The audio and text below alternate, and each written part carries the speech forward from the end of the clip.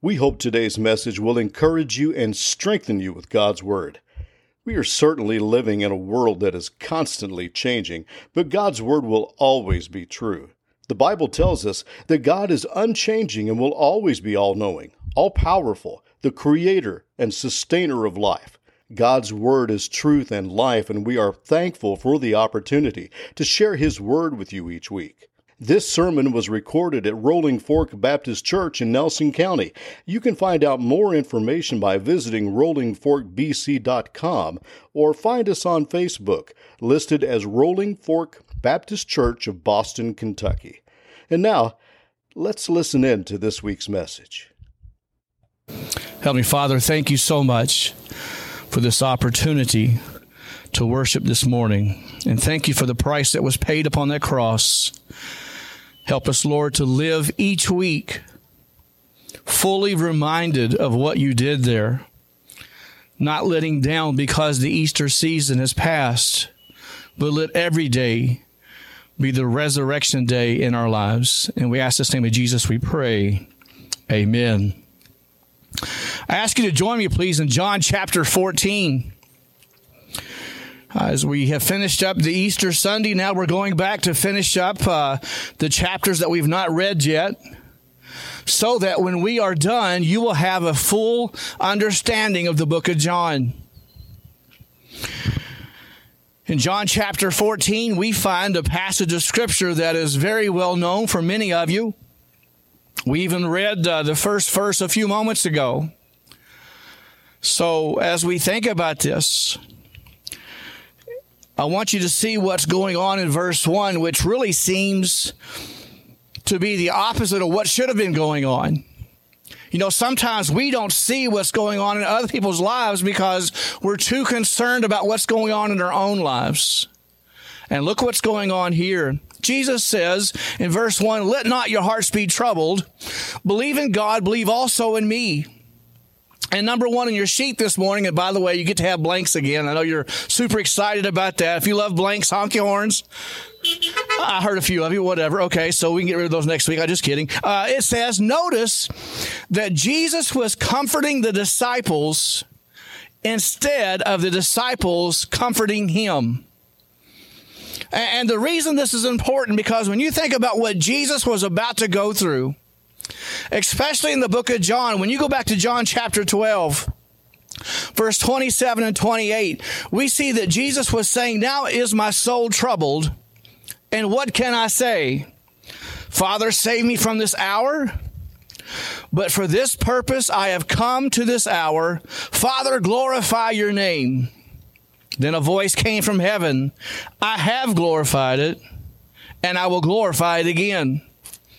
And then again in John chapter 13, we see that Jesus was troubled in his spirit and testified, "Truly, truly, I say to you, one of you will betray me." Then in that same chapter, the seriousness of turning to Peter and saying, "Truly, truly, I say to you, the rooster will not crow till you have denied me 3 times. But yet when we get to chapter 14, we see that Jesus is comforting them and trying to encourage them instead of them saying, "You know what, Jesus, we see that you're about to go through something that has never been done before, and we should be comforting you and encouraging you and praying for you." But instead, they missed the boat in so many ways. Remember, he said that one of you will deny me, one of you will betray me, and they began to argue about who was the greatest disciple. They were filled with pride. They didn't understand. When Jesus said, "Believe in God," he was commanding them. Believe in God. Believe also in me. And this word is the word pisteuo, which is the word that means the type of faith that relies on their power and nearness to help. That's the first part of your blanks there. This kind of belief is the type of faith that relies on their being the Trinity, God the Father, God the Son, God the Holy Spirit. It depends and relies upon their power and their nearness to help. Aren't you glad that God is near, as close as you can imagine? He's not some faraway God that has no clue what's going on in your life right now. He's not so unattached to you that he doesn't know what you're worried about or what you're excited about. In fact, when we talk about our prayers, some people say, well, if my prayers can just reach heaven. Listen, if God's in your heart, it doesn't have to travel very far, does it? God is with us. Jesus says, I will never leave you nor forsake you. The Bible tells us that if we are in Christ, the Holy Spirit is dwelling within us. So we don't have to worry about our prayers traveling a long distance. All we got to do is just pray to the Father. And I want to ask you this morning, the second part of this is talking about the being convinced that their revelations or disclosures are true. In other words, whatever God says is true. And I want to ask you, do you trust him in that? Are you fully trusting in God this hour? Are you fully trusting in his name? Or are you trusting God a little bit and then in something else? And I think that was part of what Rhonda was talking about in the Sunday school class this morning. I want to ask you this morning, are you fully trusting in God? Or are you trusting in your resources, in your power, in your popularity?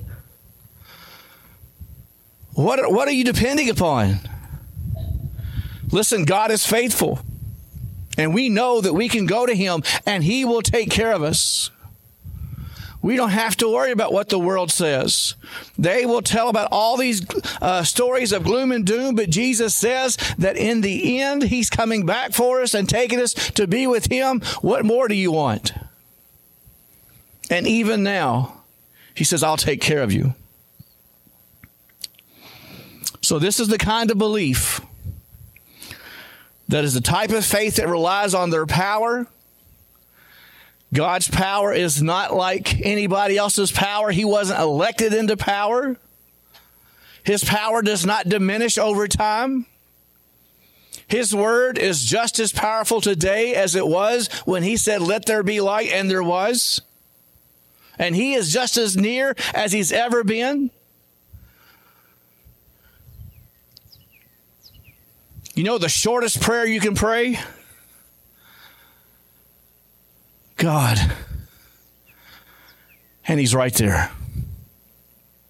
You know, sometimes we're going through stuff and we just don't have our mind right to pray a full prayer and just like, Father. And we can know that he's right there taking care of the situation. Let us glorify him by our faith, our trust, our confidence in him. And then in Jesus' comments there in verse 2, he says, in my Father's house are many rooms. If it were not so, would I have told you that I go to prepare a place for you? And if I go and prepare a place for you, I will come again and take you to myself, that where I am, you may be also. When we think about heaven, we need to think about the Trinity and not ourselves.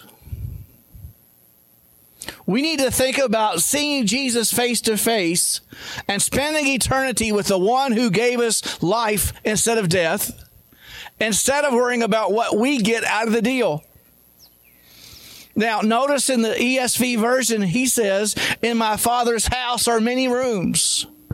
And yet I'm sure that many of you are familiar with that song, I've got a mansion over the hilltop. Yes, Annette, there's always a song in there somewhere.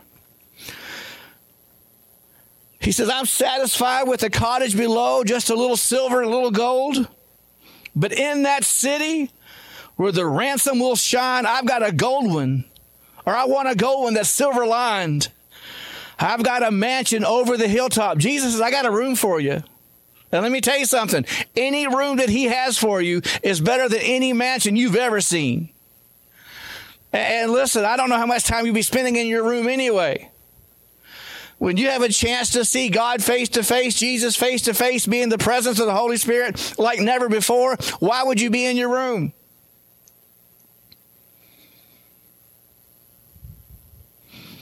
Well, I get to walk the streets of gold. Hey, who cares? Are you with me? The most important part about heaven is not any of that kind of stuff. It's the fact that God the Father, God the Son, and God the Holy Spirit is there with you for all eternity.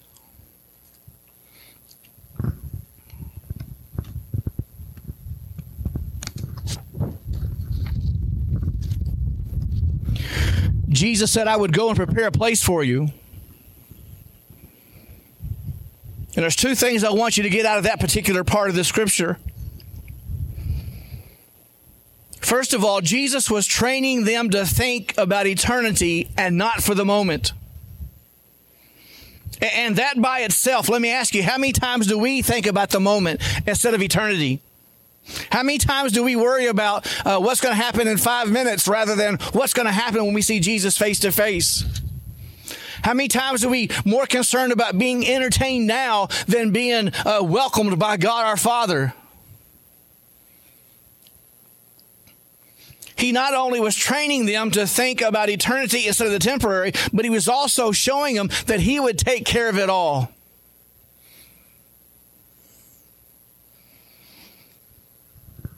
Sometimes I ask people, are you going to heaven? And they say things like, well, I hope so. You know, and they say that trying to sound meager, if you will. But the problem with that is really prideful. Because what they're saying is, I hope I'm good enough to make it. Listen, friend, none of us are good enough. We need to say with confidence, if you are a child of God, if you're a Christian, you need to say without any hesitation whatsoever, I know that I'm going because God saved me through Jesus Christ. And all the confidence and all the focus is on him and not ourselves. That's why Ephesians chapter 2 says that you are saved by grace and not by works, lest any man should boast.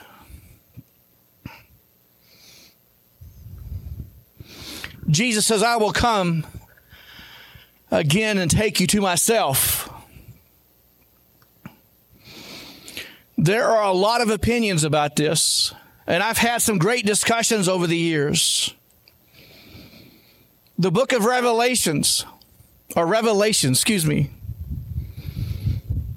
such a hot topic with some people. They want to talk about Revelation. They don't want to talk about the other books of the Bible.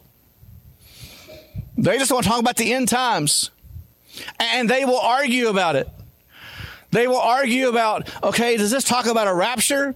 Is there such thing as a rapture? Will the rapture happen before the tribulation, during the tribulation, after the tribulation? Will there be any rapture at all? Will it just be all at one shot? What happens? I was talking to a pastor friend of mine the other day, and he says, here's what I think. That I need to focus on the rest of the Bible and let God do his job. He'll take care of all that. You will notice in the book of Revelation that there's not one command for you to do anything like there is in all the other ones. You are to love your neighbor. You are to pray for those who persecute you. You are to forgive those. You are to minister to those. You are to serve those. And on throughout those other books of the Bible. And you get to Revelation and he says, and God said, and God did. And that's all it says. Why worry about something that you have no clue what's going to happen? Listen, let God take care of that. Let's focus on glorifying God with our words, with our thoughts, and our actions, and let God take care of the rest of it.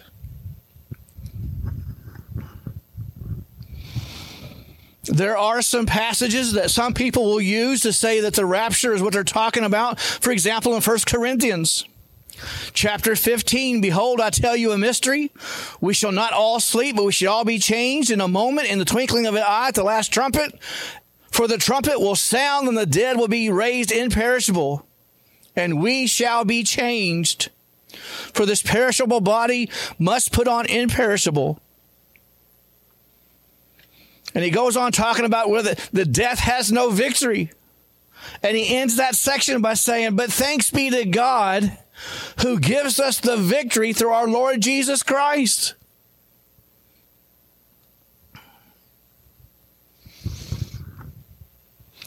We want to be in control of our lives, right?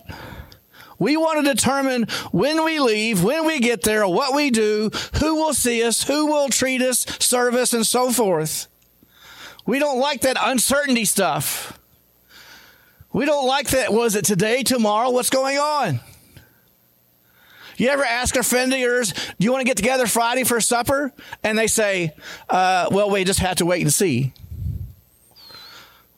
Well, okay, when are you going to tell me? Well, it may be Friday afternoon. Excuse me? Can you make a mind up? Can you make a decision? Listen, we don't know when Jesus is coming back.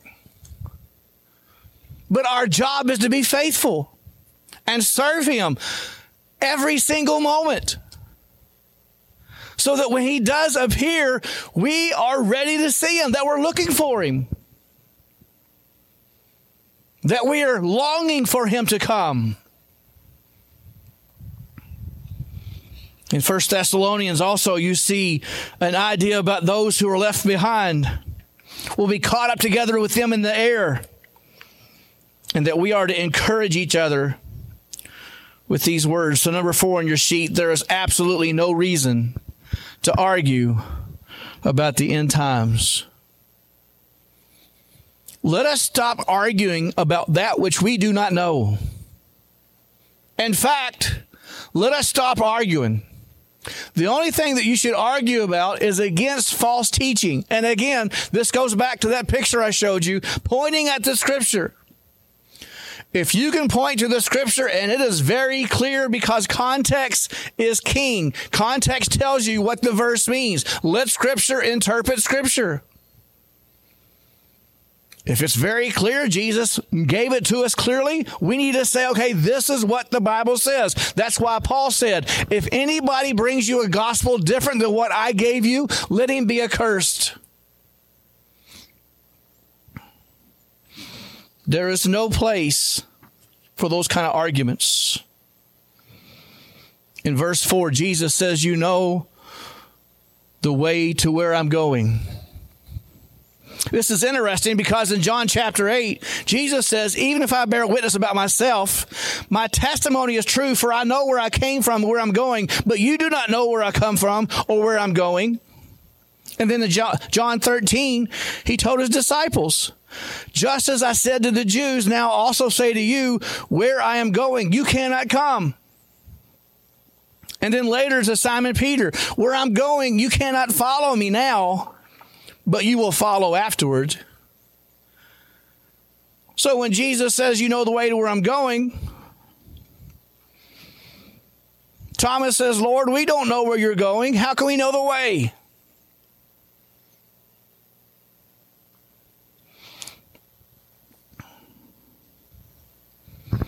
Y'all may not know this, but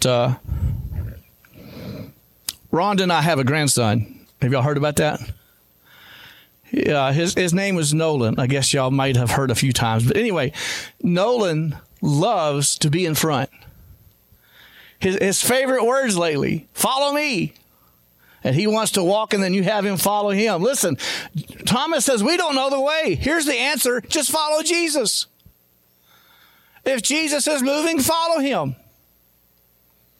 He says, I am the way, the truth, and the life.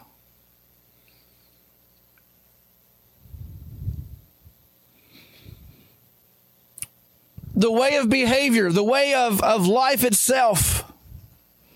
He is the truth. Let me show you a triangle real fast. Draw a triangle on your bulletin, and at the top of it, put Jesus. In the bottom left corner, put the word truth. So Jesus at the top, truth on the bottom left, and then on the bottom right, write down the word. Jesus says, I am the truth. In John 17, in that great prayer, he said, sanctify them with your word. Your word is truth. In John chapter 1, in the beginning was the Word, and the Word was with God, and the Word was God. Jesus is the way because Jesus is the Word, And all three of those are connected. He is the everlasting Word. I want you to think about Scripture for a moment. For example, if you have a King James Bible, that's what, the 1600s? And now we're in the 2100s? What other book is still read by as many people as that book? And not only that, what other book has the power that God's Word has? And that's the printed Word. Just imagine, friends, how much power the living Word has. He says, I am the truth. I am the way, but he finishes with, I am the life. I am the eternal life. I am the everlasting life. I am the life that does not end.